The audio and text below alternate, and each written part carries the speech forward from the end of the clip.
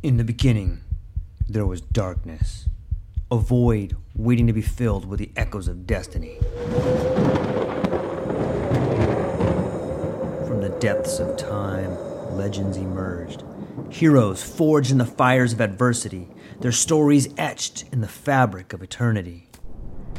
Through the sands of ancient deserts, across the vast expanse of galaxies, and amidst the tumultuous waves of the ocean, their journeys began. But amidst the chaos, there arose a whisper, a call to action, a beacon of hope. Now, as the world holds its breath, a new tale unfolds, a story of courage, of triumph against all odds.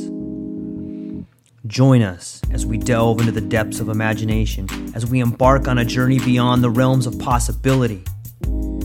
For in every tale lies a lesson, in every legend a truth waiting to be discovered. This is not just a podcast. This is an odyssey, a quest for knowledge, a quest for inspiration, a quest for the very essence of what it means to be human. Welcome, dear listeners, to a world of infinite possibilities. Welcome, dear listeners, to the True Life Podcast.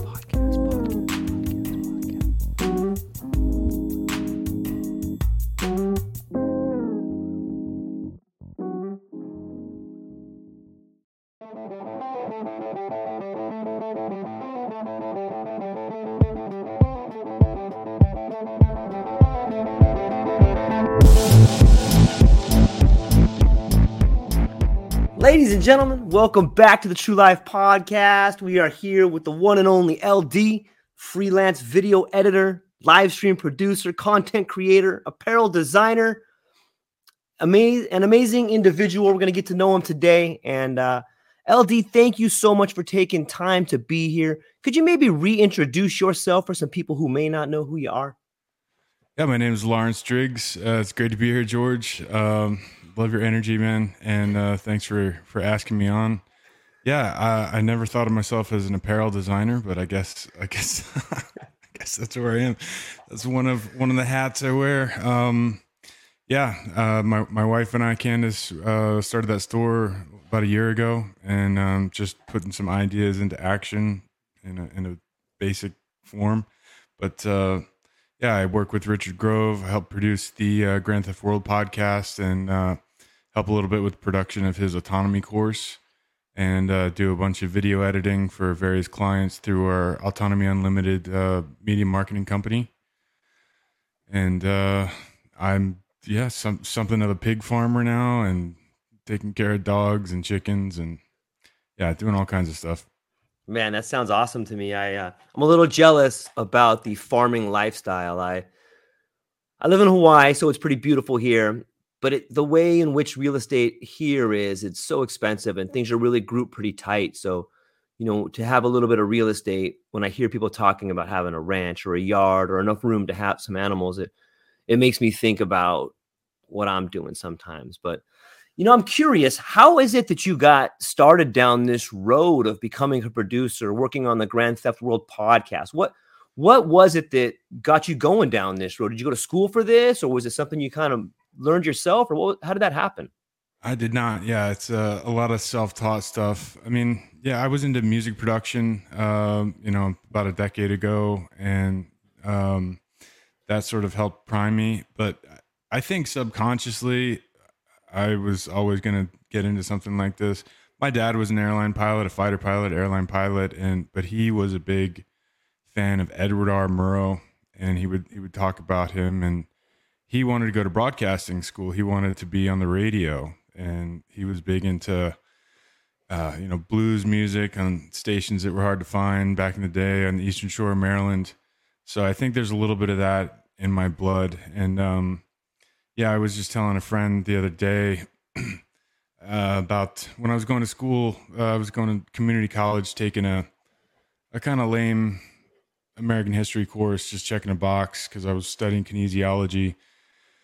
But at the same time, I'd found Richard's work and like Jay Dyer's work, and my historical understanding that the paradigm was kind of getting blown wide open. anyhow, I was a fan of Steven Crowder at the time. You know, I respect the dude. I won't I won't say anything. Anyway, he'd put out a call. I don't even. He'd put out a call for like a producer. You know, this was maybe 5 years ago. So I remember writing down, you know, like, how do I make myself indispensable to somebody like Steven Crowder? And yeah, find myself going through Rich's autonomy course and then working with him. And a few years later, like, I'm doing that thing, not the way I envisioned it, and not with whom I thought I might want to work. But I'm really grateful that I found myself in the position I'm in, and you know, not somebody else that's you know, not as well read or got the books to back things up. So that's kind of the short of it, I guess. Yeah, it makes me wonder, and I'm curious to get your thoughts on this. Anybody can go to school and learn what a teacher is preaching. Anybody can go and have a cardboard cutout of a job that is dictated to them. And it seems to me that a lot of people take this predetermined road of they what they think they want, but it's really what they're told to be doing. So when you tell me you're self-taught and then you tell me the story of how you ended up where you were, I always admire that road better. It seems to me, you know, it reminds me of, I'm a big fan of mythology and Joseph Campbell and all these old myths. And there's this old myth about King Arthur, and they're going to find the Holy Grail. And they all head out into the woods, but one of the rules is each individual knight must enter into the dark forest in a spot that is the darkest to them, where there is no path cut. And I've always thought about that. Like, yeah, you should be going out into the world and carving your own path. Because when you find yourself on a path, that means you're on somebody else's path because it's already been worn. So you've told us about how kind of a wide-ranging set of how you got to where you were, but what was it like? What drew you to the autonomy course, and can you tell us a little bit about that course and what you learned there, and what it's been like working on the Grand Theft World podcast? Absolutely. And you're echoing so much of what kind of gets addressed in Rich's autonomy course. And you know, I guess I'm familiar with the term Dark Night of the Soul, and you know, I think it's at least parallel to what you're talking about, and yeah, Rich often quotes John Taylor Gatto, but you know, one of them is you know, if you're not writing your own script in life, you're playing a part in somebody else's play, and so I think you're touching on that exactly, and yeah, that's sort of. I guess that's at the essence or the foundation of Rich's autonomy course. The early weeks get into breaking down the learned helplessness that many of us are indoctrinated with through the education system, which we come to find out is not really designed to educate us. It's designed to indoctrinate us and to slot us into a particular class or you know, role in society. And yeah, it's recognizing that, accepting it, and then kind of moving on. And then the course moves into learning about your true potential and learning how to tap into that infinite potential that I think we all have. And many of us have just been beaten down, just been just squeezed into a box, or, you know, we've just been born and bred in a terrarium, and sort of, you know, especially today, a lot of people have jobs that are highly specialized, and they do very well for themselves, but it's contingent on a whole bunch of things being in place and operating in society that they never think about. And you know, I guess that's a Pepper mindset or whatever, or just being a realist.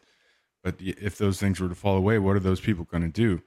And so that's another part of the autonomy course, is just in omnia paratus is something Rich has on his shield there, you know, prepared in all things. And it doesn't mean that, everybody's mastering everything, but it's developing an awareness for all these things.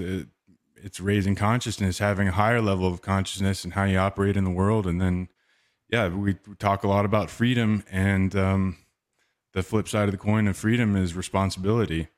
And so it's all about, taking more responsibility in more areas of your life. And yeah, I mean, that's speaking of the autonomy course, and you asked about Grand Theft World. I think it was an idea that Rich had for a while. He had the website for a while, and back in November of 2020, it just got put on the schedule. Tyler Bloyer used to work with us, and he put a lot of that infrastructure into place. I mean, it was a team effort, but I learned a lot from him. I wasn't entirely self-taught, but had some good mentors here. And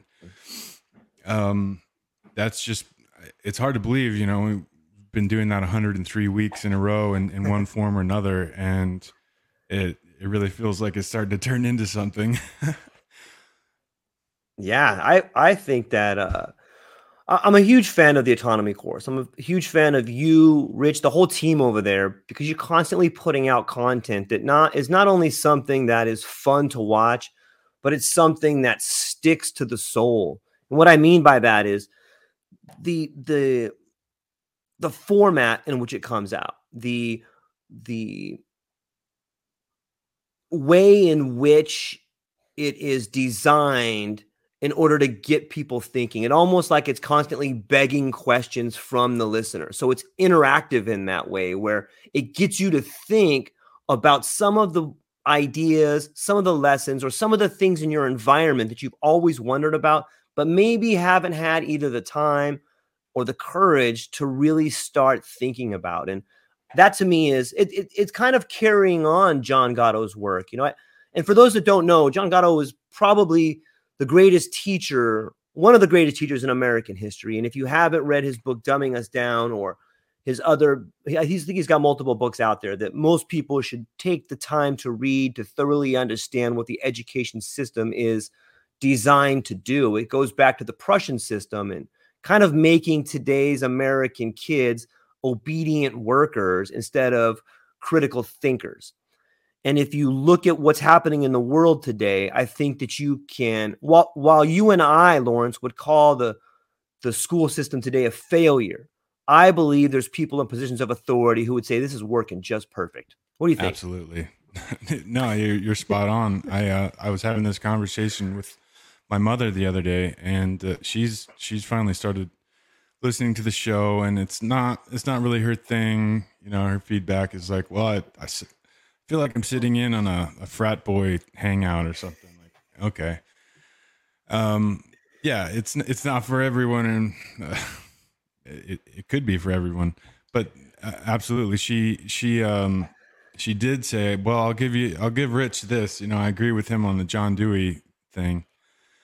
And, yeah, I expressed that to her. I'm like, well, look, yeah, the education system is actually kind of successful. It's doing what it was designed to do. And so this is something we talk about often is, well, what is the education system? How was it designed, and who designed it, and why? And yeah, it's done pretty well for what it was designed to do. I'd agree. Yeah. In some ways, the breakdown of the world we see today, I think can be, if we're going to continue to talk about the education system and the breakdown of communication in the United States, I think it should also be entered into the record that there is this fierce American spirit that loves to fight. And maybe I'm partial to America because I love our country, and I love the people in it, and I love the people of the world too. So maybe there's this thing about life that says we're fighters. Maybe there's this thing about life that says deep down we don't ever give up. Maybe there's this thing about life that says when the going gets tough, the tough get going. I believe that. And I see your guys' podcast as the embodiment of that spirit. It is this, okay, we've had enough. Now we're going to fight back. And we're going to fight back in a way that can't be controlled, because we are now fighting for the hearts and minds of the people. And getting back to the message of the podcast, getting back to the message of the autonomy course, it seems to me what you're teaching in there is self-reliance through a community. Now, a lot of people would think, hey, self-reliance seems a little different than community. But the truth is those things are really connected. Is that kind of what the heart of the autonomy class is? Or what is the relationship there? No, absolutely. I think you're evaluating it correctly. It is about individual pursuits towards autonomy, but it is a very strong community. It's a wonderful community to be a part of. And so when you have these people they're in that pursuit of autonomy in their lives, and just raising their consciousness, their awareness, and wanting to take greater responsibility because they want to be free, physically and mentally and bodily autonomy. Yeah, you have an amazing group of people that just they share ideas, and ideas get put into action. And sometimes it's, you put that idea out there and then somebody chimes in and says, well, I can do that, or I can help you with that, or I can teach you how to do that, or I know so-and-so. And so it's a powerful networking. But it's, not just networking. It's like stuff is getting done, and just ideas are bubbling up, and we kind of have a rule when somebody has a good idea, then they're responsible for it. And, that doesn't mean they have to do it themselves. Maybe you've got a critique of the website or something. Well, maybe you just need to be responsible for finding the person that can do the job right. So people start to get a really different, a broadened perception of the value that they have to offer, because people come in oftentimes, or they're contemplating getting in the course. I was like this myself, really struggling to put down on paper or into a form online, what skills do I have? What do I have to offer? What value do I have to offer?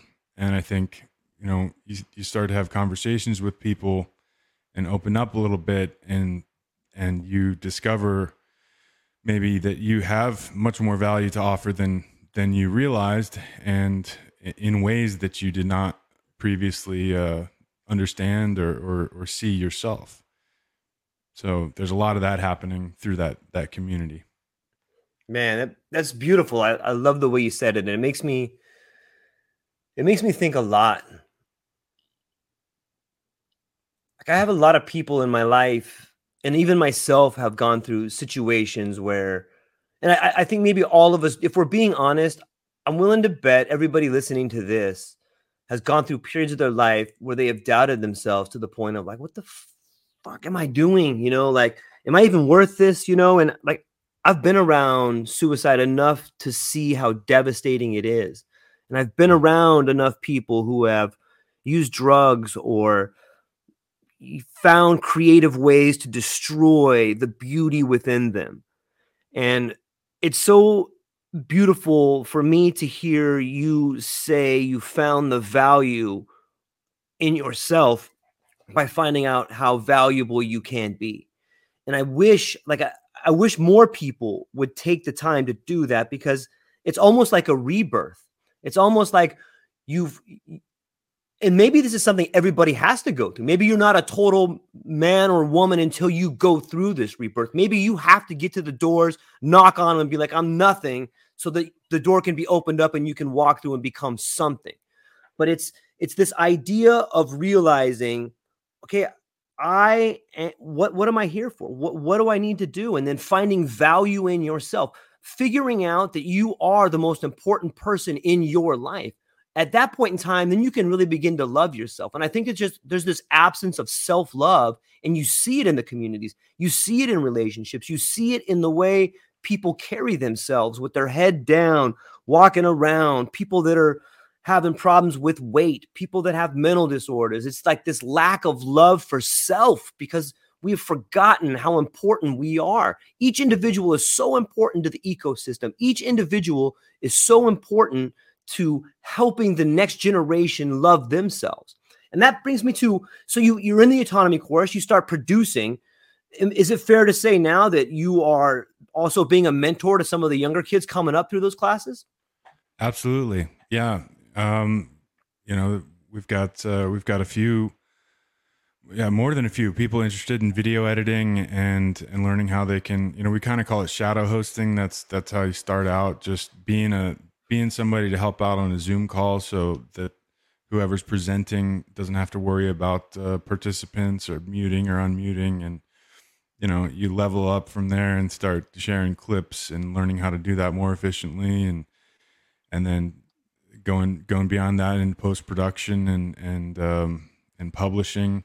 So yeah, we've got a few people now. I've been running a media group meeting every Thursdays, and it's been very casual at times. There for a while, yeah, because I started trying to take that over, and I didn't feel qualified as a leader, at least in that realm. I was still learning a lot myself and feeling overwhelmed, but kind of kept the conversation going.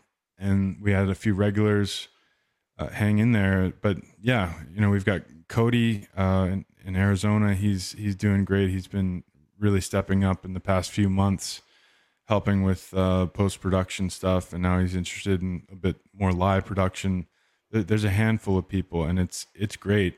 We've just kept it going, and now we've got a little team, and we're pulling clips because there's a ton of content to mine from just the Grand Theft World podcast every week. It's a week's worth of content in one night, and when the autonomy season kicks off, then you've got another 12 hours of content sort of within the course there in the community. And then we're helping Jay Dyer produce a philosophy course right now. We've got Ryan Christian coming to do a autonomy speaking event on Thursday, and I think he's going to kick off a course sort of on independent media and evaluating sources and stuff like that. We have a whole website at the marketplace, the Autonomy Agora, of these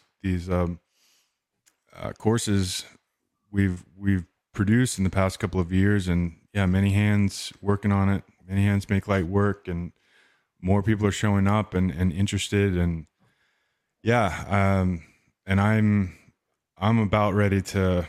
I'd been talking about it months ago about doing a production course, and I don't know, I wasn't ready, and life kind of got in the way. But I think I'm about ready to just go for it and get something started, do it live. Because I've learned a lot doing it that way, and that's what we do on the show. I don't think that'll get old. I was joking about that. Let's do it live. Yeah. Yeah. What do you think are some differences and what do you think are some things that you have learned mentoring that are different than when you learned from a mentor? Does that kind of make sense? Like, I think that there's a whole different, while some things are similar, you get to see it from a different angle. But what is your take on that? Yeah, that's an interesting question. And that's why I'm interested in teaching more, because, I don't know everything. And the way I do stuff isn't the only way to do it. And it's not the right way to do it. I'd say the right way to do things always involves attention to detail and sort of working things out, ad nauseum, and spending a lot of hours dealing with different things, figuring them out. But generally, I took a course from Mark Passio a couple of years back, the How to Become the True Media, and I got a lot of value out of that. And just his approach, he's so meticulous and sort of diligent with his work. So that rubbed off on me. And no, but to get back to your question, yeah, there's things that you learn teaching things to other people, because they're not totally clueless. They have some pieces together, but they don't quite understand maybe something about how you do something. And then in their asking questions or presenting a solution for something, then you learn something and maybe tie that into a process that makes what you do even better. And so it's a rising tide lifts all boats kind of thing. But certainly that's an old maxim, isn't it? That you master I think you really master stuff once you're able to teach to people, and that ties to the trivium. I'd say the input, processing, and output, the grammar, logic, and rhetoric. You have to ingest stuff and then put it all together, and then be able to output it in a coherent manner. And so, yeah, teaching is certainly that's hugely important and beneficial to all involved. Yeah, man. It's not too often that I interview people or I talk to people who start quoting the Trivium. So thank you for that. I think it makes the world a little bit better. Good. Yeah. There's, yes. There's so much wisdom in there, right? Like, and it's somehow we've gotten away from that. And it's interesting how you tie that into teaching, because that should be the foundation for all teaching. Is you need to understand how to learn before you can actually start learning anything. But I wanted to go back for a minute, and you had mentioned something about it may not be the right way, the way you've learned, and attention to detail is important. For some of us who have like learning disabilities, like myself, I never got to learn, quote unquote, what was the right way. So I had to figure out my way to do it. And even though it's not the right way, it seems to be a way in which I can figure it out. And it got me thinking, like, you know what, maybe there is no right way. Maybe the right way is the way you learn. And other people that have similar ideas or their brain works a similar way, be it, extroverted or a deficiency or, whatever kind of silly language we use to describe people, maybe there's multiple ways to learn. And I think that that's kind of, if you look back at the dialogue, Plato's dialogues, or even the Trivium, you start learning that the best way to learn is just to ask questions. And my answer to that question may not be the same answer that you have, but it may be a path that gets us to the same result. And so I've found that people who didn't learn from somebody end up knowing ways to do it that are not only unique, but make them be an expert in their own way. I'm willing to bet if I sat down and watched you, or if even your students watch you, you're showing them ways that no one else would teach them. And I think that's invaluable. So yeah, I'm happy to hear the language you're using. And I think that that's probably what makes you a good teacher and will make you a good teacher. And on top of that, that's what will set your course aside from everybody else's course, is the LD way. Yeah, right on. What just came to mind was one student in particular from the autonomy course that joined in season 1 that had been a Peace Revolution podcast listener, and he's a I guess, well, he's got a bunch of animals. I was going to say pig farmer, but he does a lot out in Oklahoma. But Jordan is he's homeschooled, and he just approaches things so differently. So people come to him, to ask him to evaluate something, and his perspective is always very unique because, yeah, he didn't go through an indoctrination system. He learned how to learn for himself, and it's very powerful. And I think that's something that, for Jordan, obviously he kind of did that, and then he comes and hangs out in the autonomy course. But for others of us, the autonomy course helps us break that down, and learn how to learn anything. And that's something I definitely felt like I struggled with. I was a really good student in grade school and, kind of honors and stuff. And then I went to a boarding school for high school. I started to struggle, and, I was diagnosed with depression, and then, later, maybe it's ADD or it's a combination. There's all kinds of stuff thrown at that, from the pharma angle. And, but I remember in high school just thinking like, gosh, if I could just figure out what the best way for me to learn is, but I didn't feel like I had the time, or I just couldn't get it. I did what I could, but I always just felt like I wasn't doing it right. And like I was just kind of trying to satisfy some vague standard that I didn't quite understand. So, yeah, breaking that down and learning how to learn anything, and learning how to learn for yourself, or the right way for yourself is immensely powerful. It's empowering. Yeah, I agree. Um, let's say we shift gears here for a minute and talk about depression. Like I've had multiple people in my family attempt suicide, and they were both diagnosed with depression.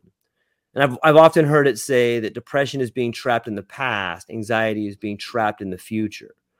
But it's interesting the way in which our society, first off, diagnoses people with depression, and second off, tries to heal it. I'll start with the first part. Like, isn't it interesting that, you know, we oftentimes people go to a doctor, like they don't even know the doctor, they don't know what school he's been to, they don't know anything about him. And here's this guy that's like, you have this thing. And then people are like, well, I guess I got this thing now. They don't, maybe you go to a counselor, maybe if you're lucky, you sit down and talk to somebody who's really educated in the area and has a thorough understanding of what you're going through.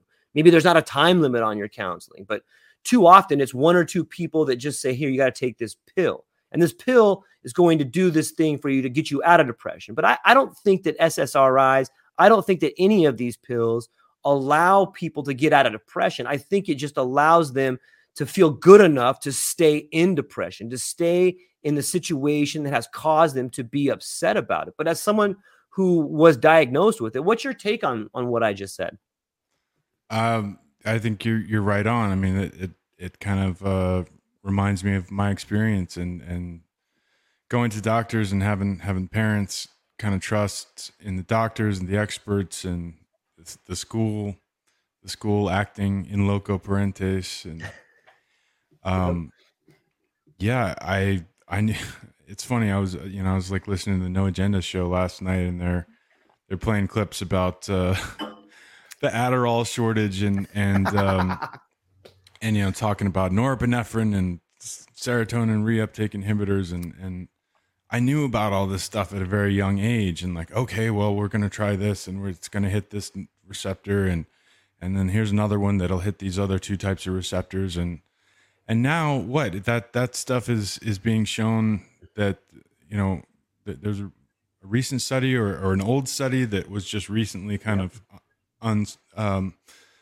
uncovered or brought to light that that stuff just doesn't work, and yeah, I played along, although I would resist, and yeah, I off and on for 20 years I was on this up and down thing where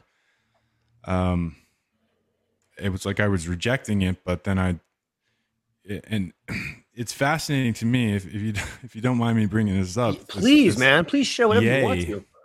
Yeah, in the media. I don't know if you caught this this interview he did with Chris Cuomo last week, but No Agenda had a clip from it, and I just lost it because it was unbelievable. And see, I think the guy, I've always been kind of interested in him. I do respect his music. I know it's not everybody's cup of tea, and he seemed to be like a megalomaniac or Yeezus, whatever.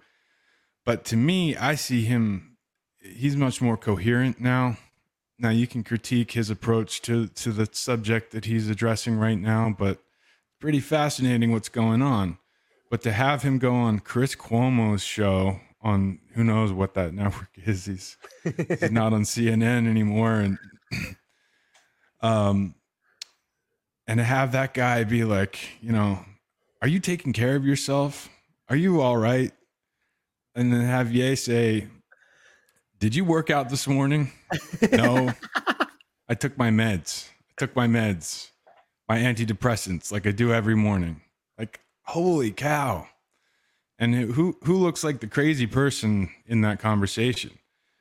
That just blew me away. I got carried away clipping that out and playing with it. To me, that his kind of observing his journey really hits close to home. And, it similarly when I was in my early 20s and,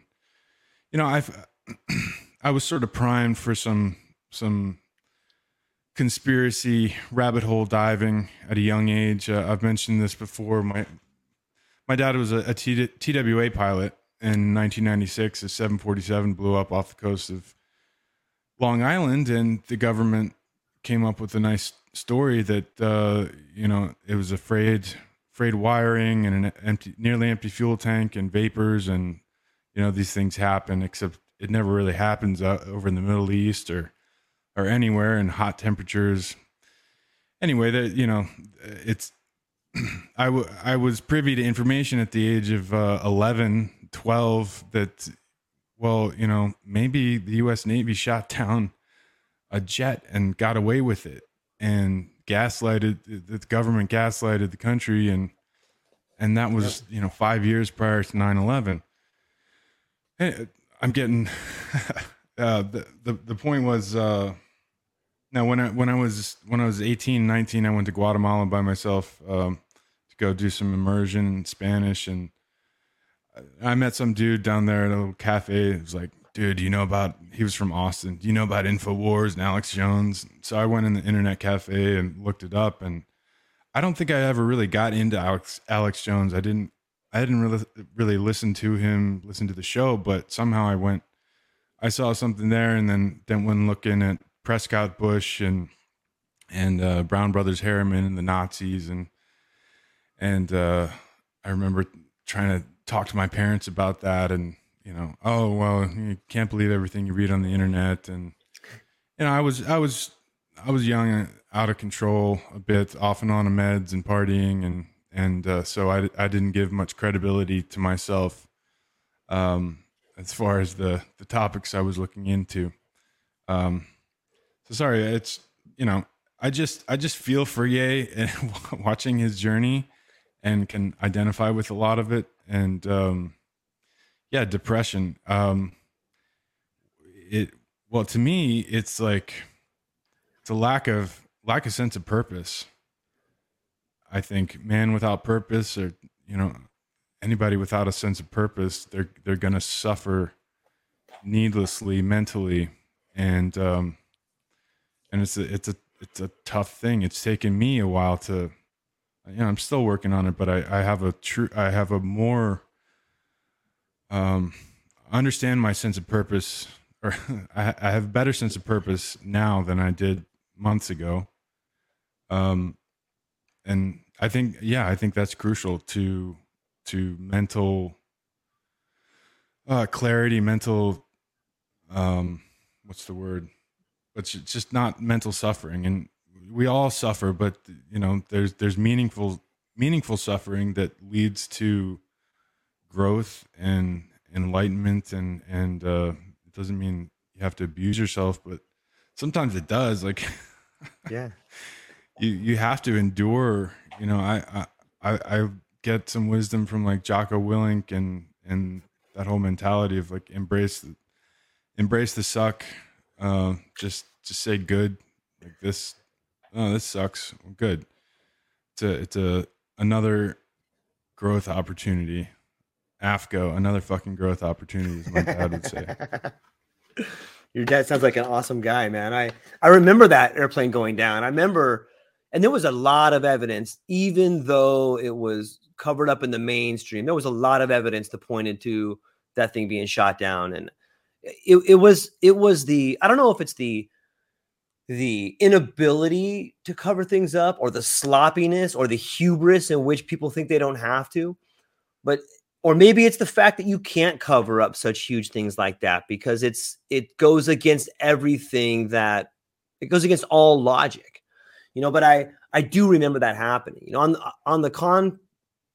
the idea of Ye. Like, I just watched him today, or part of him, on the Lex Friedman podcast. I gotta say, I love that guy, man. I don't always agree with him, and sometimes I think he's a knucklehead, but I think that what he's going through right now is what a lot of Americans, a lot of people around the world are going through, regardless of who is in charge and running things. There's no social mobility. And when there's no social mobility, there's unrest, because why should a kid go out and get a job? People talk about the younger generation being lazy and depressed and sitting home. Well, why should they? The people on the very top, all the CEOs, all the boards of directors, those guys have zero loyalty. They move from company to company to company for a paycheck, for a paycheck, for a paycheck. And then they get all upset when the people on the bottom do it. Oh, these kids don't want to stay in work. Yeah, because look at what the leaders do. There's not only is there no loyalty, there's no justice. There's zero justice for people. Once you reach a certain threshold, it's no longer justice. It's just us. And like the people on the bottom aren't dumb. They may not have the same resources. They may not have had the same education, but it is impossible. It is impossible to see the corruption, to not see the corruption at the top. In Hawaii, we have a saying. It says the fish rots from the head down. And what you see out in the world today is the complete devastation, the rot from the very people who call themselves leaders. You know, and I see Ye going out there and I see him making arguments that a lot of people are afraid to make. I'm not saying that every argument he makes is accurate, but I am saying the guy's got the courage to do it. I am saying that the guy's willing to stand up for what he believes in. I am willing to say that no matter who faces him, you know, he's making people look silly, like Cuomo. Like, look at this guy waking up, taking meds to do, like that guy has to wake up and take medicine just to get through his day. And I'm not saying that's a problem, but on some level, when you do that, you must acknowledge that you are relying on this substance instead of relying on yourself to get better. You may always have to take medicine, but you must also take the step necessary to understand that you got to work on yourself to get better. And so when I think about depression and meds, and in an interesting way, you have kind of been doing a lot of research on neurobiology, if that's a word, like neurochemistry, since you were young. You're learning about the 5-HT2A receptor. You're learning about all these different things that make your brain work. And in a weird way, I bet you that's had a pretty profound effect on the way you think. But the reason I'm bringing up the brain chemistry and the SSRIs and all these drugs and the recent article about SSRIs that show them to be less effective than a placebo, you know, and it goes in conjunction with all the Alzheimer's medicine that they're showing doesn't work. What is working is psychedelics, be it ketamine or be it mushrooms. If you look at the work coming out of Johns Hopkins, if you look at the work that's coming out of all these new places, all this new funding that's coming up, what you're seeing is that psychedelics have the ability to make connections in the brain. They have the ability to remake connections in the brain. And the way I liken it to, and this is just my opinion, is that I knew a guy who had a stroke. When I was a young kid, this older guy had a stroke and he had to teach himself how to talk again. And that really interested me. I'm like, how did he do that? And what was explained to me is that when he had a stroke, no blood went to this part of his brain. And so that those connections died in his brain. So he found a way to make new connections to get him to learn to speak again. You have to relearn everything over again. And when you look at the work of psychedelics, they have some study. There's a study out of Johns Hopkins with fMRIs, and it shows brain scans. And in one brain scan, what you see is the connections of a normal person who is asking questions while they're in the fMRI. And then they take another person who's on a medium dose of psychedelics, and they show all these different connections in there. And people are going through, they are learning that they can use psychedelics and they can be cured of PTSD in a matter of like 4 or 5 sessions. The level of psychedelics versus placebo is off the charts. Psychedelics are doing better. They make SSRIs look like, you know, Candy Pez or something like that. And there's no addiction. There's no need to continue to do it. There's no long-term profit motive for the pharmaceutical companies. And I'm excited to hear about it. And I'm curious, have you ever experimented with psychedelics? And if so, what do you think about what I'm saying? And what is your take on psychedelics? Yeah, I have certainly when I was younger and more in a reckless, experimental kind of party approach, I guess you'd say. But then more recently having, you know, it's since about April of 2020, that's when I took the last of the pharmaceutical antidepressants that I was on. And that was a long journey. That was hugely big thanks to my wife, Candace, and her disbelief, her incredulity that I needed that stuff. And and it became a mental, just a real grind. Like I got to drive out to see the doctor every now and then and get a prescription. And then I have to go to the pharmacy every 30 days. And, you know, and then I'd be like, well, what if everything falls apart and that's not available? Then what? And, you know, you could kind of look at any kind of habits or anything you rely on in that way, have a healthy balance. But for that stuff, you know, and I used to just sweat. My body was just trying to like push out these toxins and you know, I had trouble sleeping and all kinds of, you know, when I was younger, just weight problems and I had really bad nutrition for a while, but I think, you know, gut health was something affected by this stuff. So, yeah, within the past couple of years, especially last winter, and, you know, I did a ceremony with a dear friend back in, August of 2020 with some, San Pedro. And that was an interesting experience, and it sort of helped propel me into what I've been doing the past 2 years. I one of the things I left there with was a note saying I am doing it, and I posted that on my monitor. And at the time, you know, I was still working at Home Depot and I was doing some video editing, and I had just built my computer. Candace and I built it together, but I wasn't making money, and I didn't really have a great plan.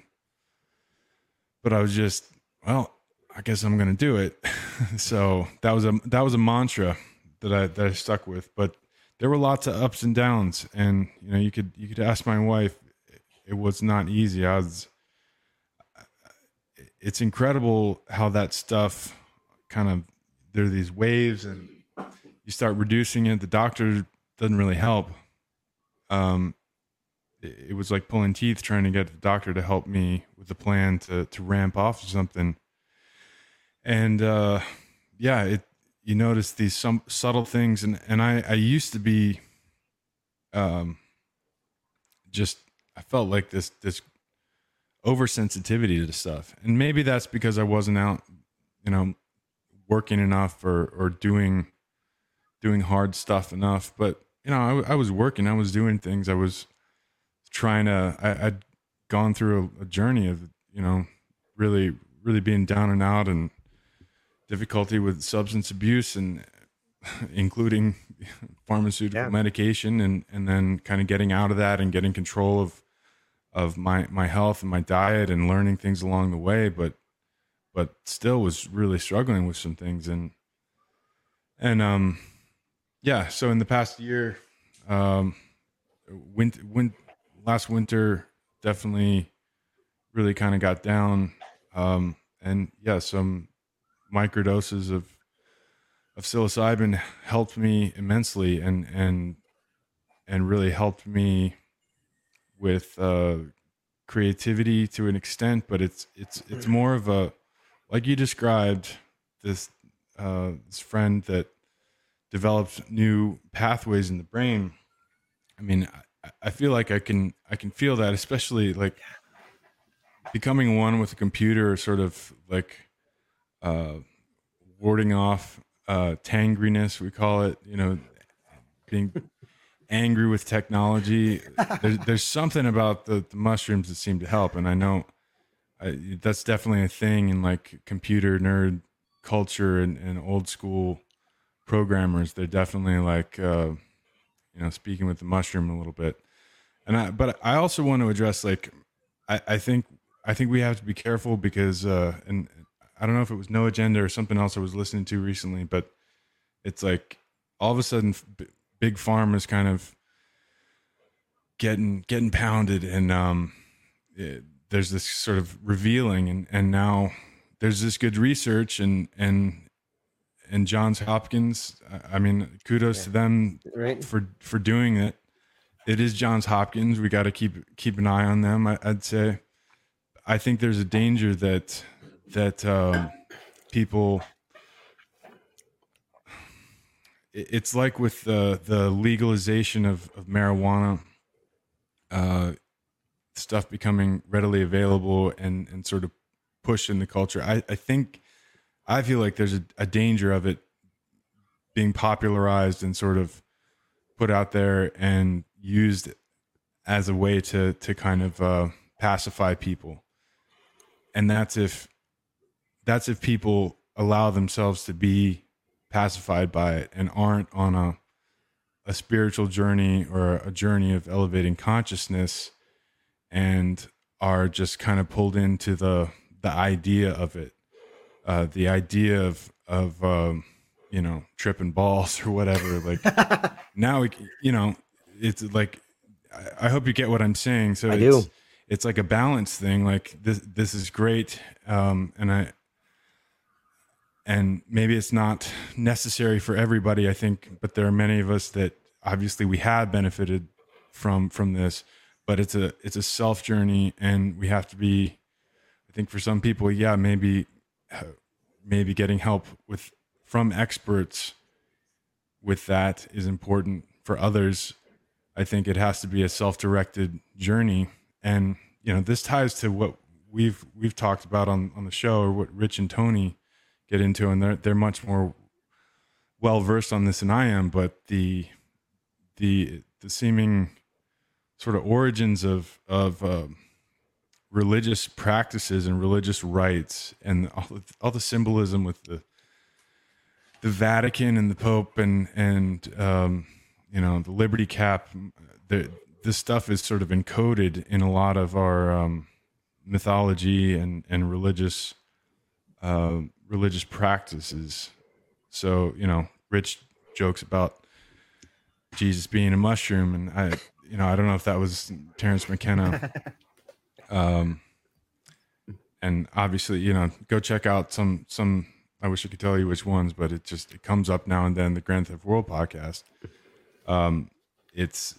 I think there's something there to these entheogens and a communion with God or a higher power that one encounters, and you have to be careful. And I think you have to, I don't know.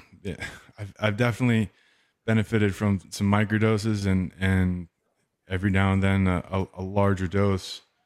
And I know, but I don't see that it's like something I have to do forever. It's not, I'm open to feeling like like I can move past that, but, it is a tool. It seems is a tool that seems to be beneficial. Man, that's really well said. I got a lot I want to touch on that, but first we got a comment from the very beautiful, kind Orwell Huxley here. This young lady tells us, used for pharmaceuticals instead of its intended use. I definitely do not want government weed or mushrooms. I wonder if LD felt the numbness of emotions with SSRIs. Is that something you felt? Absolutely. What was that like? What do you mean? Like you felt that? What does that mean? Numbness of emotions? Well, just a disconnectedness from feeling, and I guess men in general, we're less in touch with our feelings than women. So, finding that communication and balance in relationships is already a challenge. But when you have something that's kind of blocking and getting in the way and making that even harder, it's tough. And so, you could ask my wife about that. Something she would comment on often, and I think she would say that it's gotten better, and I'm still on a journey, but it's been changing for the better. But absolutely, Hux, You're right on the money there. Yeah, it's, in some ways, her comment makes me think about another problem with SRIs that I've never thought of before. If it's for depression, why would you take something that makes you feel alienated? It seems to me that numbness of emotions is definitely something that would alienate you if you can't feel closeness, if you can't feel love. I guess maybe the thought is that, well, if we can cure the anger, if we can cure the depressive thoughts, they don't talk about curing all the other, curing. They don't cure anything. But I mean, if they loosen or they numb some of the depression, I guess they're saying it's okay to numb some of the love or numb some of the other stuff. But it just seems so alienating. Sure. But it's not addressing underlying causes. It's not getting to the root of things. And I think it contributes to stunting emotional growth. Obviously. And this is something Rich touches on often with the prolonged adolescence, delayed growth. And people used to go through rites of passage at an early age. Yeah. I have a new friend that I've been hanging out with. That's he's an author and a marksman. And he, in his view, he's like, you get I forgot I always said it, but at a certain point, a boy's ready for a BB gun, and then you give him a 22, and then by the time he's 12 or something, he should have a good rifle, but it's something along those lines. But so that is an example. Firearms teach responsibility because you have to respect it, you have to understand how it works, and you have to be very tuned in to your surroundings and your actions, because firearm is a way of projecting your will at great distance instantaneously. So it's that's another thing, that like not wanting people to grow up understanding firearms is a way of delaying growth, of delaying a rite of passage. Yep. And robbing people of that experience, that opportunity to learn responsibility. And oh gosh, I forgot I was tying that back, but just rites of passage and delayed, prolonged adolescence. That was the main point there. Yeah, it's well put. I'm going to backtrack for just a moment, and you brought up a lot of good points about psychedelics. And I find myself falling into this trap sometimes of that psychedelics are a panacea that are going to cure a lot of things. I really like them, but that's not true. They're not a panacea. They may help a lot of things, but with everything that is helpful also comes a diet of destruction, because things can be abused. They don't have to be addictive to be abused. That being said, That being said, let me take a page out of Rich's book and present some books here for people to think about. Everybody knows about Brave New World. And in Brave New World, people take Soma whenever they get stressed, when they're mad. It's like this panacea of emotional management that people take. Soma, there's a book called Soma, and it was about the Amanita muscaria, and it's about the substance that they took in the Bhagavad Gita, like this great drug that helped everything. And that's probably where Huxley got it from. However, while everybody knows about the book Brave New World, there's another book that was written by Huxley called The Island. And in this book, The Island, it was a book about a different kind of utopia. And I hesitate to use the word utopia because it was actually this small knit group of really intelligent people. And on the island, I know I'm kind of jumping around, but isn't it weird that in the book Brave New World, the lead characters who cause all this trouble, they get banned to an island. And now there's this other book called The Island. And on the island, they use mushrooms. And he talks about how they use it for kids at the age of 12 to go through rites of passage. He talks about how they use it to be in communion with the world. And it gave me a whole different perspective on Huxley. Like I still see him as a social engineer that, you know, that comes from a long line of people that want to shape the way the world works in a specific way. But reading the book, The Island, allowed me to see the other side of his thinking. You know, it was like, here's how we're going to live. And if you look at the way in which he deemed the elite should live, it seems to me that should be the way everybody should live. Maybe there's a problem there with education. Maybe there's a problem with people, you know, that they don't want, the useless eaters, whatever the heck that means. Like, I can understand how in some societies, maybe when it gets too big, you can't have all the things that you wish your society could have. But I wanted to bring that up on the topic of mushrooms before we move forward. I do think it's important to note that a lot of the work that is being done, it can be used for nefarious reasons, you know, and especially if we allow big pharma to come in and start manipulating it the way they've manipulated the current set of vaccines, or we allow the substance that helps us to become commercialized into a means of profit, something that's only for profit right there. So I wanted to address that again, but I wanted to also talk about rites of passage. I'm glad you brought this up. It seems that one thing we could do to move our society forward is return to some rites of passage. You know, in some of the South American continents, the young girls have quinceañeras where they become a woman, and there's these different things that are still out there.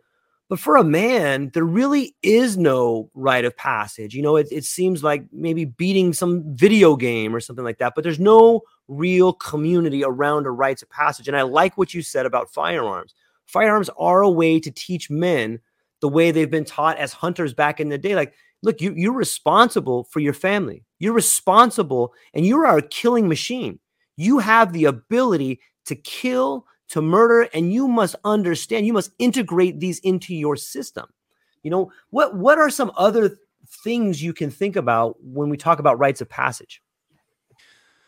And well, and just to touch on that, I mean, that you're echoing Jordan Peterson there, I think, with the, how does he put it? You know, just a beast, recognizing that, I don't know if that's the phrase he uses, but recognizing that you have the potential to be a monster, but you can control it, and then you harness that. So I just want to express that. But well done. Other rites of passage, I mean, let's say food. And I think this, you know, I caught a little bit, I was listening to one of your previous episodes where you guys are talking about death and acceptance of that, or going through death and ritual. And so, you know, I'm hanging out where I am. And by the way, I don't have a ranch. I'm just privileged to found myself hanging out on one and making myself useful and enjoying the benefits of being in a community where they're very conscious about the food production, and you know it's pretty clean eating, and there's raw milk down the road, and you know, fresh eggs and bison slaughtered on site. And but the food thing, like, you know, we've got a friend, Jay Noon, that we're helping to produce a course here about like dopamine rewiring, and you know, instead of giving your kids screen time, you have them pick eggs, you have them feed pigs. So that's, for Jay, his perspective, it's like that's an early rite of passage. Like, you know, I think 2 years old, his daughter was, well, even before that, he just, you know, he had her in a carrying her on his chest. He'd go out and get the eggs, and she's observing all this, and pretty soon she's able to walk, and she's doing it herself.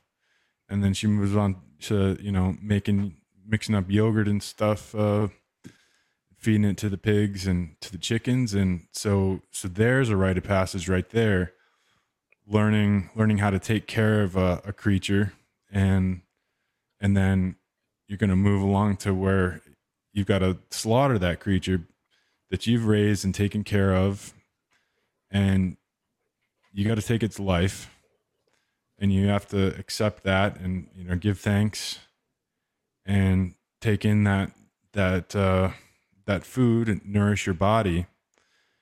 And I think that's a powerful rite of passage there. People that grow up on a farm or just more closely connected to their food supply, death is not such a scary thing. I think I think you learn.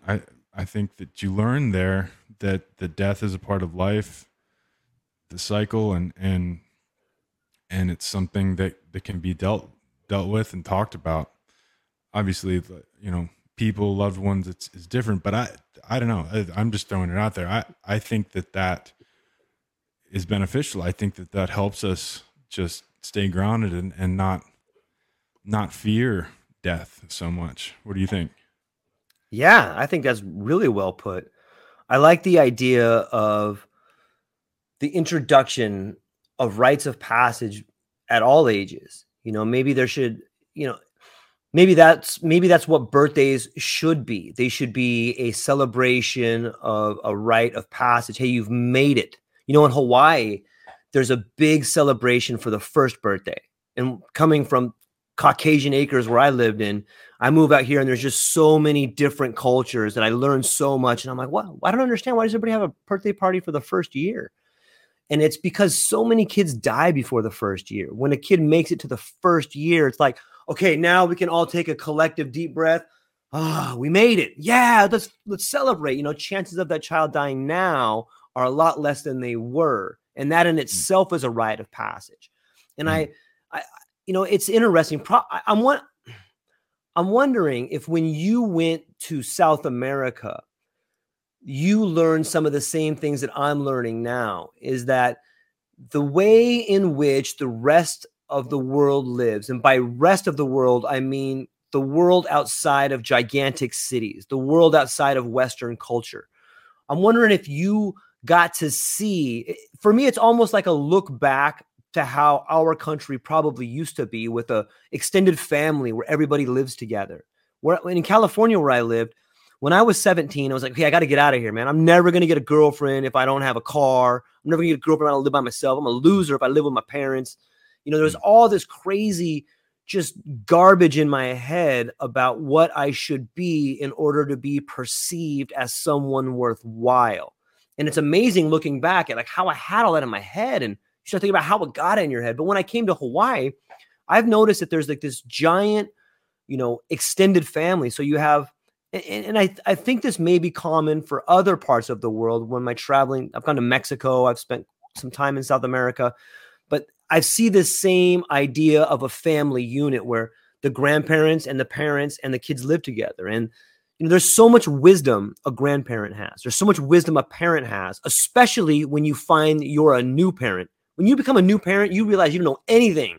You don't know nothing, and you give your kid to your mom, or you give your kid to your grandparents, and you're just like, how do they know all this?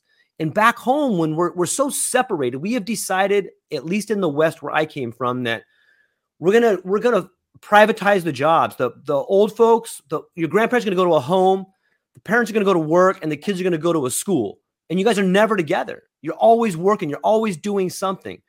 But it seems to me that is the very foundation where that is the very right turn where we went wrong. Maybe not 100%, but when I look at the families here, there's so much more intact. There's so much more love. There's so much less hatred towards the self, it seems like to me. And I'm curious if you have found something similar when you travel to South America. I think I definitely observed that. I was only down there about 3 months. But yeah, I know what you're talking about. And I was just thinking, we have like these constructed rites of passage in, it's like Americanism or global homo, if you will, global homogenization, the exportation of this culture creation, where it's like you move out of the house, you get a fast car, you got to get a job first. Nothing wrong with getting a job, but right. It's like you get a job at a fast food place, like you flip burgers or whatever. Like, there's nothing wrong with that. I'm Agreed. The point is like, you could be doing lots of different jobs, but lots of different jobs are kind of closed off because, well, minimum wage, you know, they're forced to pay a certain amount, so you can't get in and just, you know, make a little bit in exchange for the value that you have while you increase your value over time. But yeah, just, you know, pop culture and fashion, it's all like, these are the kind of the touchstones or the benchmarks for our development over time versus practical skills that are tied in with a family unit like you're describing. And you know, that where I'm hanging out, there's a community here that they've got like 3 generations now of kids. I mean, you know, the kids now are like a 3rd generation that have been raised right there, and they're doing farm work and, you know, operating dairy, and it's a different vibe to put it one way. But yeah, it's a different atmosphere than you find in Southern California. Right. Yeah. Sometimes I think maybe that's the difference. One of the main differences between the city and the more rural areas is that there's a different understanding of what a family is.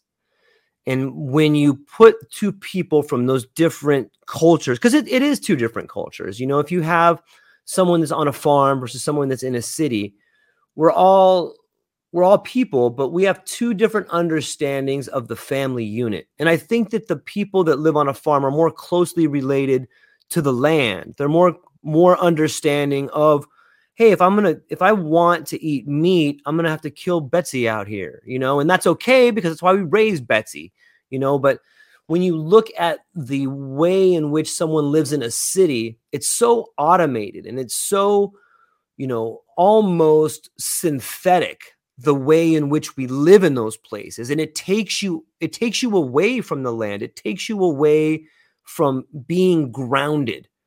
And so I see that similarity between people who live in, and I guess maybe Hawaii is a lot like a farm. Obviously there's big cities and you look at places that are not as industrialized.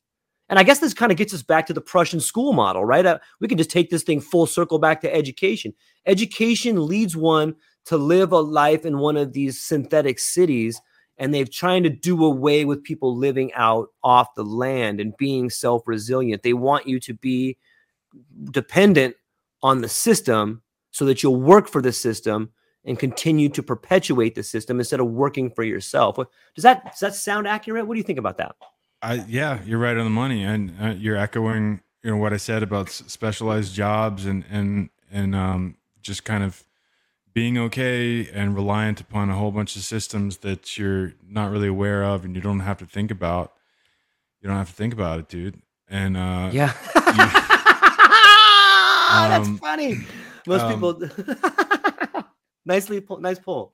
Oh no, I threw off my flow. Sorry. But that was, no, you didn't. Oh geez, yeah. Oh geez, what were you saying though about? We were talking about education system, education, and how it echoes the what we're learning and living in the cities versus living on the farms. Yeah.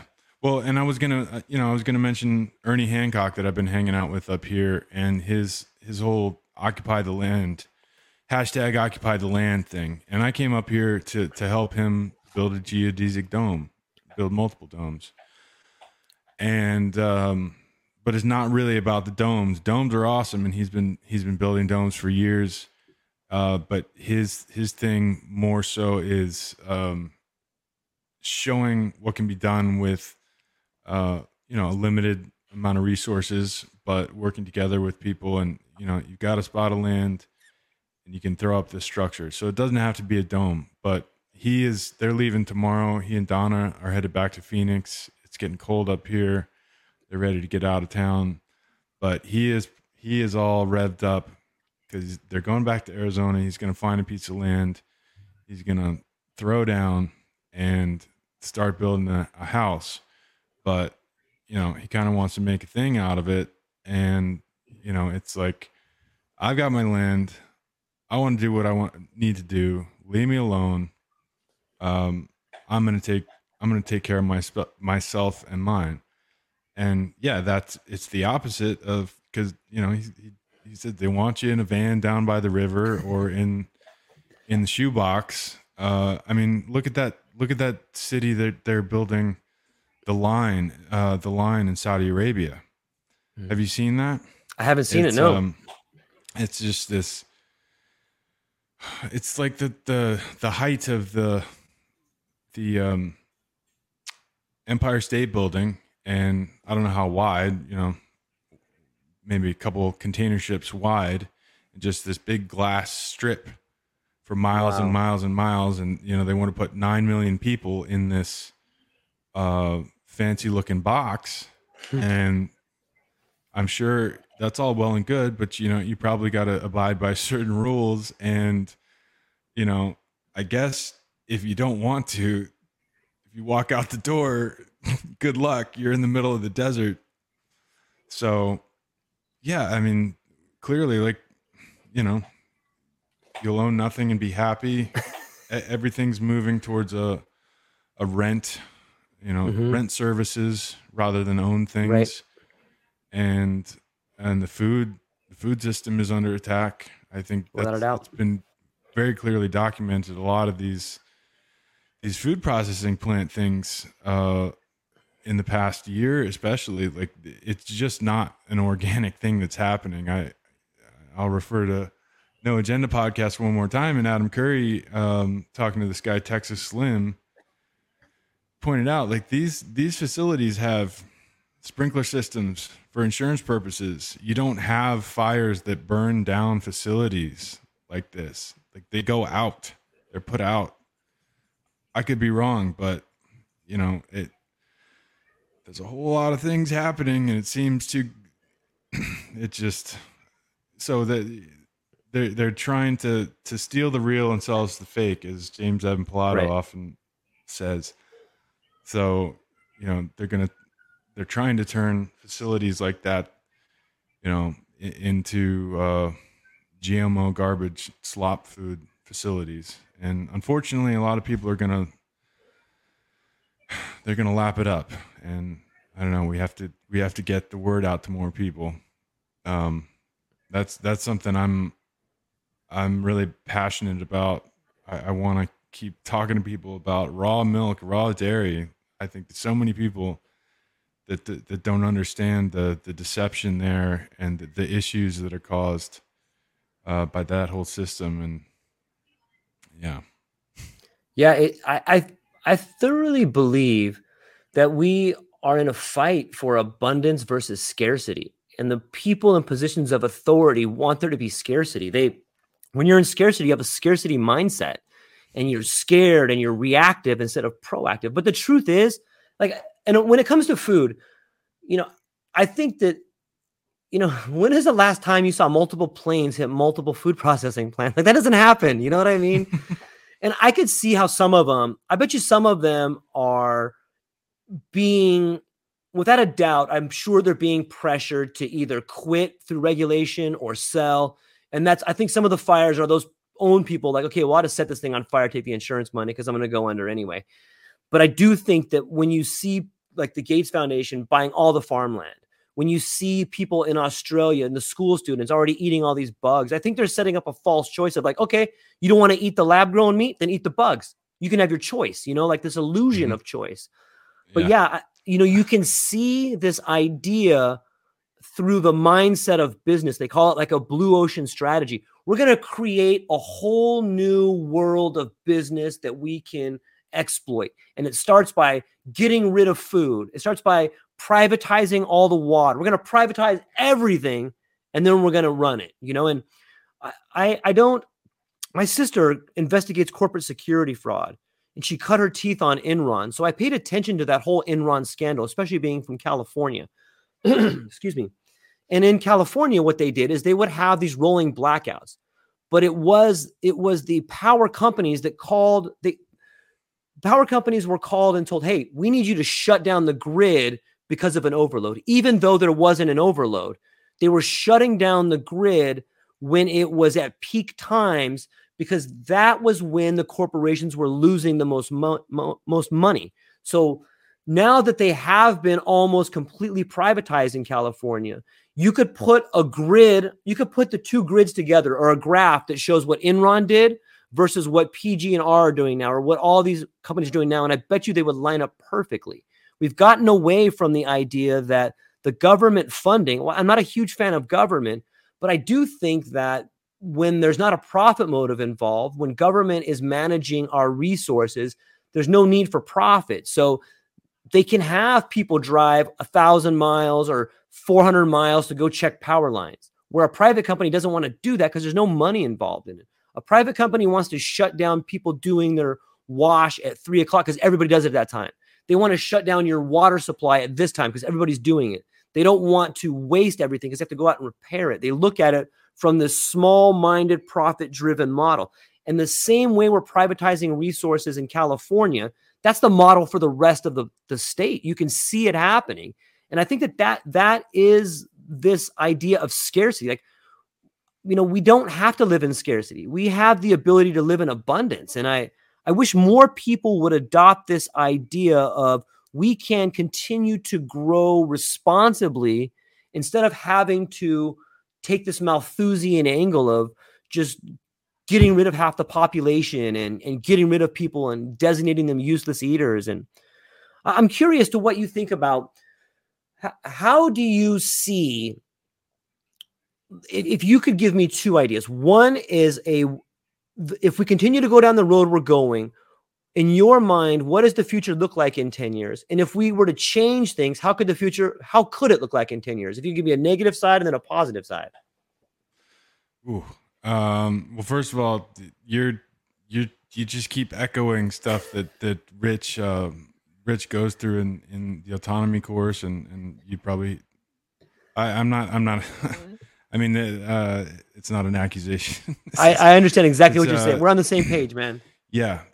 It's like you've been through the autonomy course, but wow, 10 years. I mean, I think things could get pretty rough. I think things are going to get a lot worse than, before they get better, and hopefully not too bad. I hope nuclear war. I hope that isn't a real option on the table. I mean, I question how I think it's just used as a fear tactic, and like you're talking about, scarcity mindset.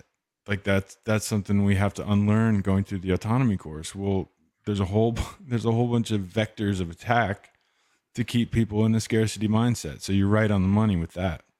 And I think that's going to continue. And I think the fight now, obviously we're in a fifth generational warfare where the war that, I think we're in a civil war. It's been going on a while, and it crosses borders even. I think it's bigger than just this country and thinking north and south, that kind of thing. It's very messy, and we have an opportunity to push back, to transmit these broadcasts, try to get people's attention, and at the very least give them something down the road, a time capsule to help make some sense of how we got to where things are. Ultimately, I don't know. I think humanity is going to win out on the anti-human agenda.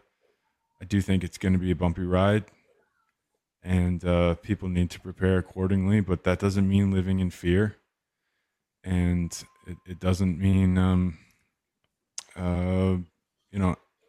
living in despair or having despair at all.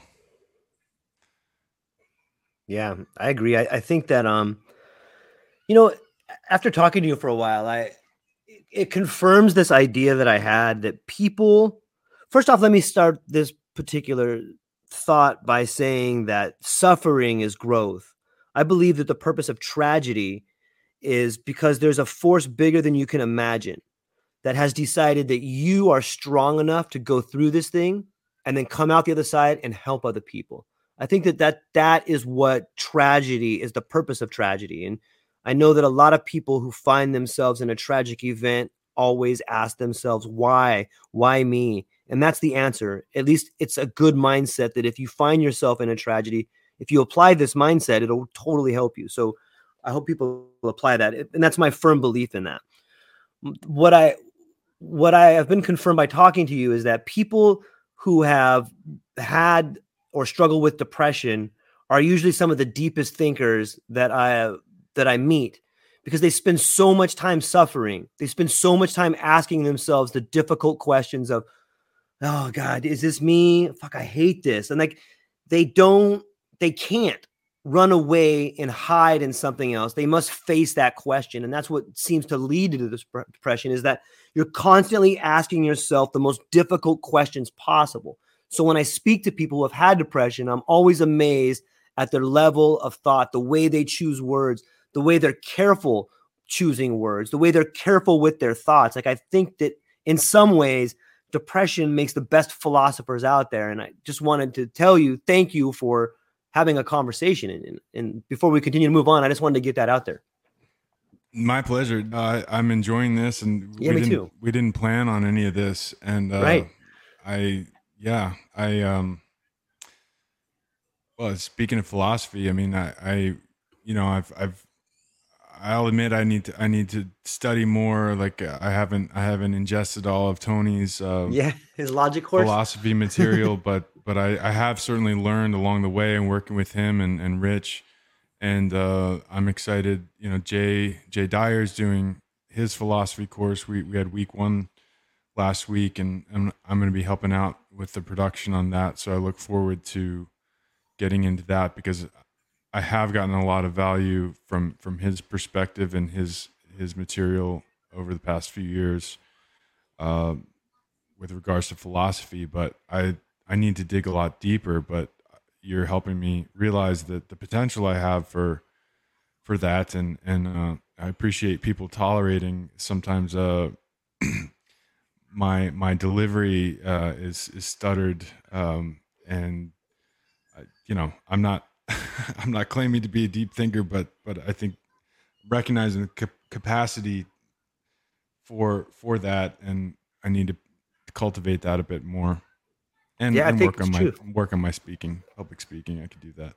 I think everybody can do that. Like, it's difficult to, I think it was Christopher Hitchens who said, he who develops himself as a public speaker and does it well will never have to sleep or dine alone. Mm, But yeah, well said. yeah, exactly.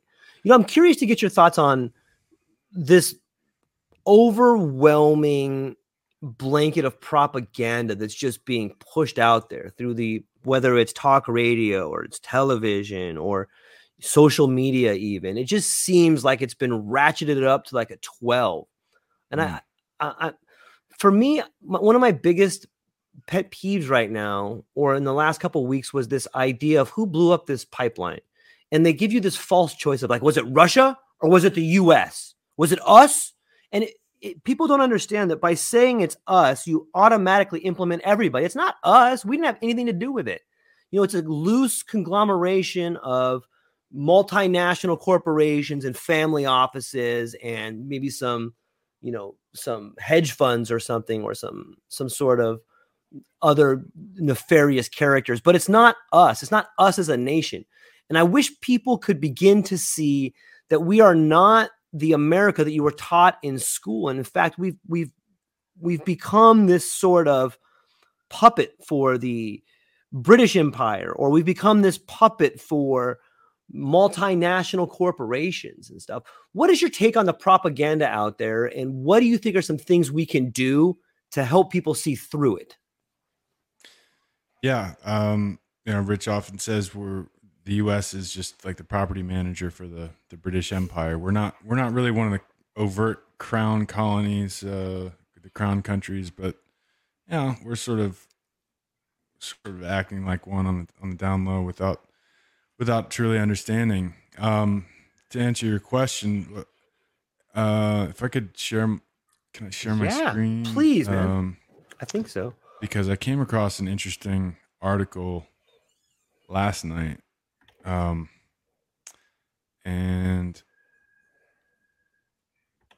all right, do you have to drag it in? There we go. Yeah. So here, I'll go to the original. Okay. Because I don't know if you've come across Jinx on Twitter. I haven't. No, I'm excited to hear this. Video editor. Okay. Let me see if. Well, there's a particular style of editing. Let me see. I think he's constantly getting banned on Twitter. All right, sorry. I'll find something later, share with you. Maybe some of the audience is familiar, but have you seen this Ghost in the Machine clip that the Army put out? No. We could play it. I mean, it's a few minutes long, and then we could talk about it's a great idea.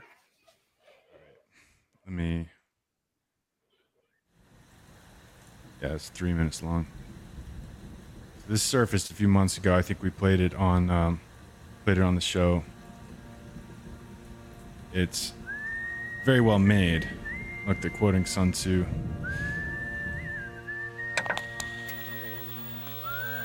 So it uses this cartoon character from the 1920s. And listens in horror, the peaceful pro-democracy demonstration in China comes to a violent and bloody end. Mr. Gorbachev, tear down this wall. Who's pulling the strings? Wolves hiding nearby, whispering, do or die around me.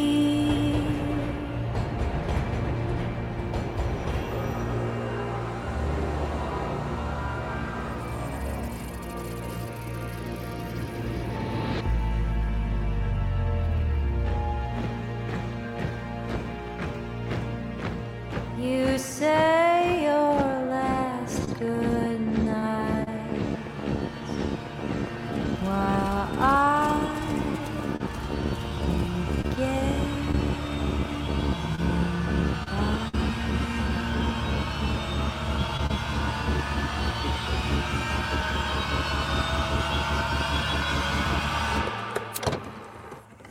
There is another very important phase of warfare. It has as its target not the body, but the mind of the enemy.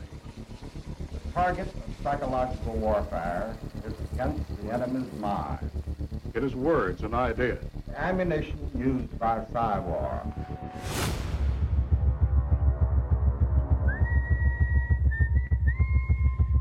Its mission is to influence the thoughts of the enemy soldier, and at the same time is expected and encouraged to study foreign languages and the social sciences such as history, economics, and sociology. He must have a broad and sympathetic understanding of all phases of human experience. gripping at my skin, the walls of night closing. But the use of this force as an integral part of combat has now taken on new form. As I wait We are everywhere. my last goodbye.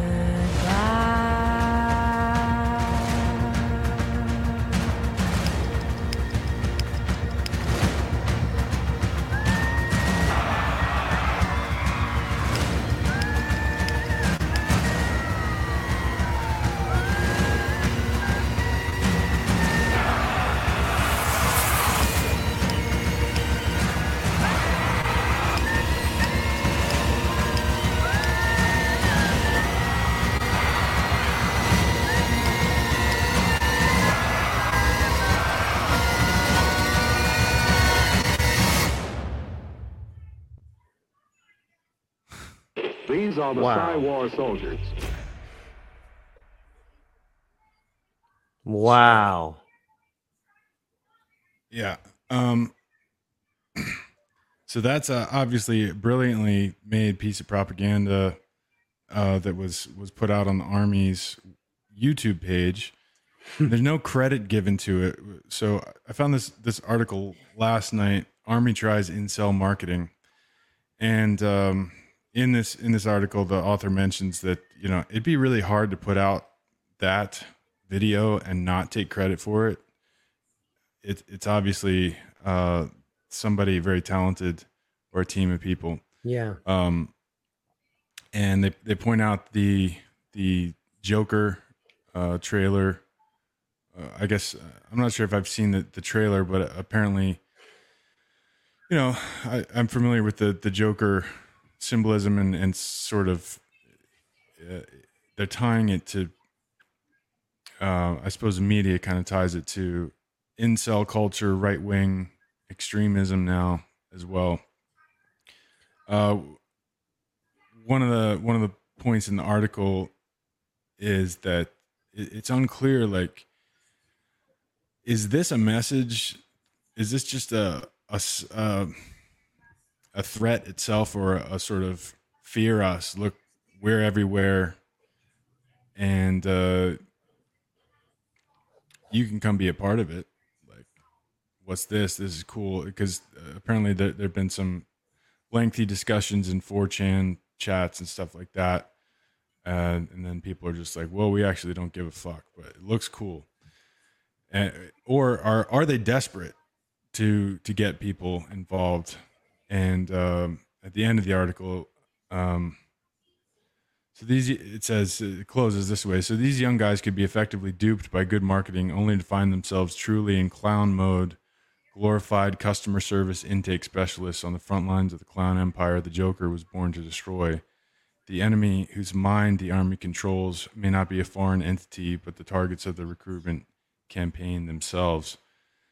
And I kind of skipped over it. Touches on earlier that this article is fascinating because it's from somebody who understands marketing and avatars and sort of a persona that you come up with.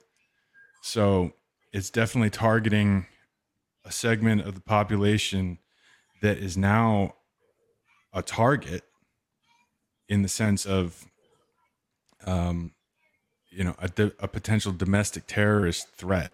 Mm. And I bring that up because, we recently had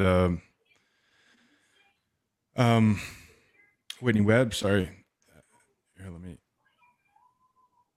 All right, and I brought to Rich's attention. What about Main Core Base? And that was something that caught my eye. Ryan, Christian, and Whitney Webb earlier this year were writing about the looming threat of domestic terrorism, and specifically that the war on terror is shifting from the Middle East boogeyman to right wing white identitarian terrorists. And so when there was the Promise software and Al Qaeda, the base was developed, there was also a Main Core base developed, which is sort of the list for domestic terrorists. And I see, I think the article, or one of the articles that Whitney or Ryan were writing about, was that we've got this situation where we're sending gobs of money to Ukraine. So our government is supporting a neo-Nazi supporting regime, with Zelensky, doing his Hava Nagila on the piano with his unit.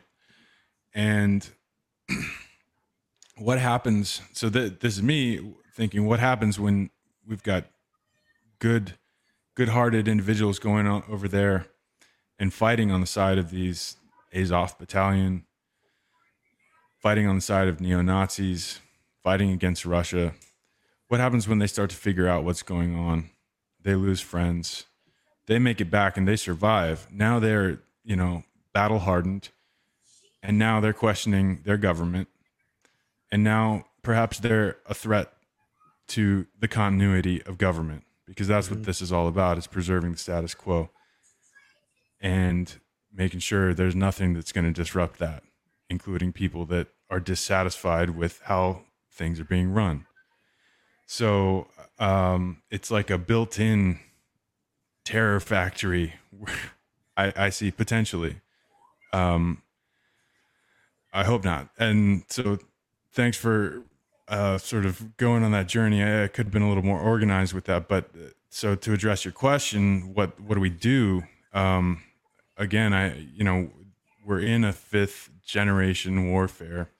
And one of the things that stuck with me from Mark Passio is that he refers to Quigley writing in Tragedy and Hope that the rifle was the equalizer, keeping tyranny at bay. And now, while, that's still true to an extent, because eventually, an RPG or a tank is going to take out a rifleman. The personal computer is sort of the rifle of the 21st century in 5th generational warfare.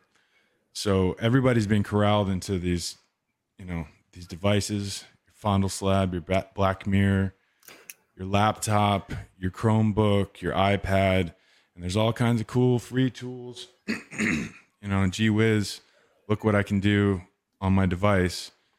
But there's all kinds of hidden, not opportunity costs, but if the product is, if the service is free, you're the product, and it's all this data mining. So I think becoming literate, and this is Passio again, literacy no longer is being able to read and write. Literacy is knowing the tools of production, of publication, and that is embodied in a desktop computer, a personal computer, and understanding video and audio and publication to websites, hosting websites. So I guess that's my long answer to what do we do. I think teach others and help others understand the power of being a producer. And this is something that drew me into Rich's autonomy course. He would talk about we have this input overload. We're overloaded by grammar, let's say, to tie it back to Trivium. So how do you balance out? Like, how do you take your input and you organize it with the processing, the rhetoric, the logic, and then how do you output that and become a producer with your rhetoric, your output? How do you move from consumption to production? And I think it's through learning the tools on the personal computer, and then certainly building a library if you can, and having physical books to reference. So, yeah, I mean, I think we're experimenting with that right now. Rich did the Peace Revolution podcast. He's done many productions. What You've Been Missing. He and Tony were trying to go for a sort of news anchor kind of vibe or that kind of presentation. And they were also kind of struggling with the tools they had at the time. And now struggling to do what we're doing now. Now the tools exist thanks a lot to the gaming realm, and thanks to kind of to like COVID and the push to get everybody doing Zoom meetings. Like that stuff's gotten more readily available and upgraded and works better. So now we use those tools to broadcast these transmissions and give substantive media out there to people in the present and hopefully in the future. And then, I don't know, I mentioned Jinx. I'll have to find some videos, send to you, and maybe you can have something in the show notes about it. But he does get banned quite frequently, so hard to pin down. But yeah, like that's one approach. I don't know. That's somebody using the tools kind of demonstrated in that Psywar recruiting tool or propaganda piece or both, and using it to tie a bunch of very seemingly disconnected footage together and express within 2 minutes or less a complex set of connections, whether it's about the Oklahoma City bombing or 9/11 or Mena, Arkansas, and President George H.W. Bush and Iran-Contra. Concepts like that are put to music and presented in a quick format. And I don't know, for some that might be a turnoff. I think for some, especially, Gen Z, TikTok brains, I think it's a way to get their attention and draw them in. I could be wrong. And, one thing I wasn't able to express quite clearly, but if you read that article in there, it describes this, not a vortex, but it's an interesting thing going on where, I mean, you think about the media is the message and Marshall McLuhan. Yep. And it's kind of a mind fuck. Like, are we, by making stuff like that, showing people this horrific stuff, are we contributing to, like, is that what the system wants for us to want to destroy it? Because it seems like they're invested in riling people up and showing off. This is what we do, and what are you going to do about it? Now you're a target for us. So I don't know if that follows clearly, but I'll share the link to that article with you. Yeah, please. For the show notes as well, and maybe we can get some feedback from the audience. But that was a long answer. That was a great answer, man. Thank you for sharing that. There's a lot in there.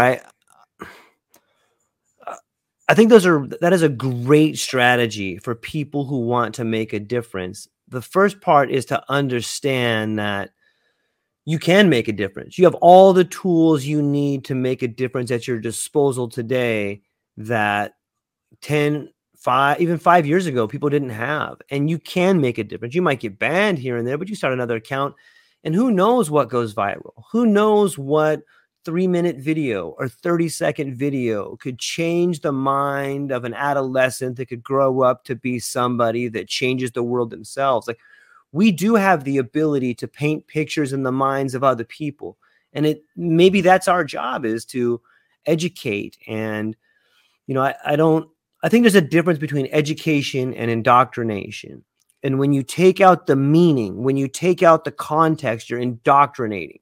But when you give people the context, when you give them the different understandings of what this could be, and you allow them to make that decision, then you're educating them. You're allowing them to take in the information and make the decision that they think is fit. And I think that's the difference between a propaganda video and a video that speaks more truth, if that kind of makes sense. I'm super thankful that you showed that video, and I'm super thankful that you explained it the way that you did. I think it makes a lot of sense. And that is something, it's easy to get caught up in the fear porn. It's easy to get caught up in the idea of the black pill. We're like, they're just too powerful. We're all going to die. We can't do anything. But the truth is, we, as our enemy, as the people in power grow more powerful, so too do we grow more powerful. And the only power people have over you, regardless of where you're at, what time, the only power people have over you is the power you give them. If you don't give them power, they don't have power. That's why laughter is such an amazing tool, is because you can laugh at people and it just deflates them and stuff. But Lawrence, I'm super excited to get to talk to you today. And this has exceeded my wildest expectations, man. I'm really thankful. Maybe we can do a series where you come back often and we can continue to do this and talk. And it's really fun for me. So I could talk to you for another hour and a half, but I got a truck to go drive. So yeah, I have to get out of here, but I'm grateful as well, and I really enjoyed it. I'd love to do this again, and you know, we could talk about a variety of things. And yeah, I have a friend too that I'm talking with that has a little experience from the operational side of psychological warfare, and he's talked about doing a show and laying out sort of the grammar of. Let's bring him on. Let's do it. Yeah, we'll come back to that. But thank you so much, George. This has been really fun, and really appreciate the opportunity. Yeah. Well, so before we go, why don't you tell people about the Freedom United Revolt and what you got going on there? Oh yeah, that's a t-shirt store. I saw you checked out the site, and we could bring. Can you? I got it right here. There you go. Pop that up on the screen. Boom. Yeah, I've got a new shirt in honor of Ernie Hancock. Make 'em make ya. freedomsphoenix.com. And it's a t-shirt store my wife and I started, and Rich throws a lot of ideas at me, but it really kind of started with this.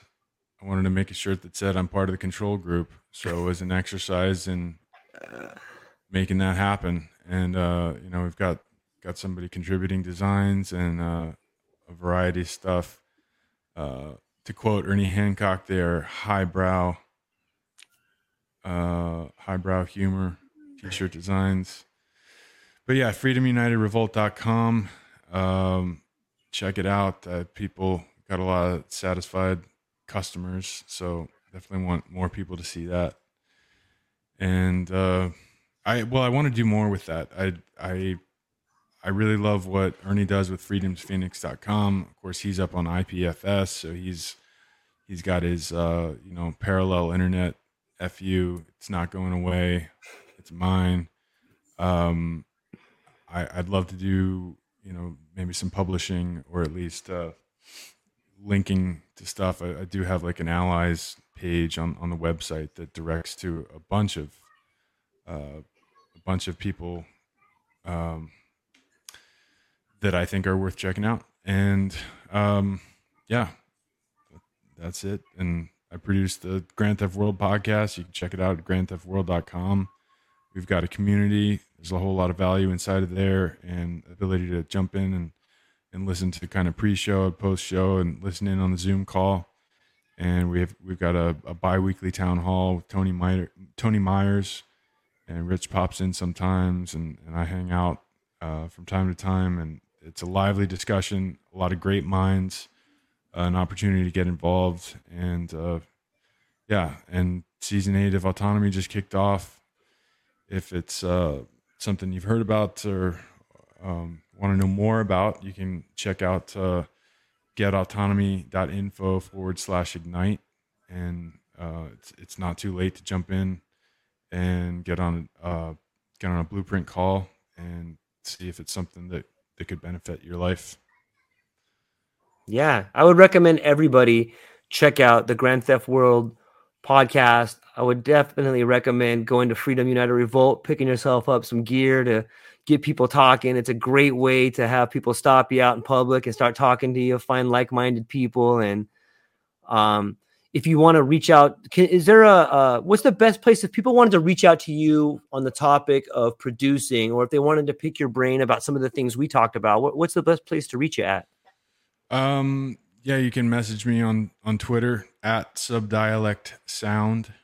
At subdialect, like dialect, at subdialectsound. That's my Twitter handle.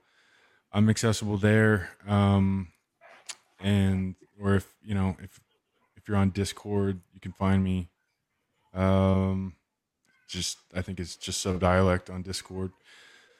But yeah, stay tuned. I think I'm gonna get something going here soon to get out in front of a bunch of people if they're interested, and see what I can help them learn. That's so awesome, man. I'm looking forward to all that you got coming up, and I'm looking forward to maybe doing a weekly or a bi-weekly show with you, and just it's a really great conversation, and I'm stoked that you and the GTW team are out there doing what you're doing. I think you're making the world a little bit better. And I really think people would enjoy listening to the content you guys have. You guys have a positive message. You guys have a great way of communicating to people that is not, it's not overwhelming, and people can take in the message and they can breathe in as much as they want to, or they can learn a certain amount and then go away and then come back always. But it's such an inviting show. Lawrence, thank you so much for being here today. I really appreciate it. The links will be in the show notes. Thank you to everybody who participated in the chat. We're super thankful to have you here and participating. We love everybody, and we're looking forward to building a better future and a better tomorrow. So hang on one second. I'm going to close the broadcast, but I still want to talk to you. Aloha, everybody. Thank you.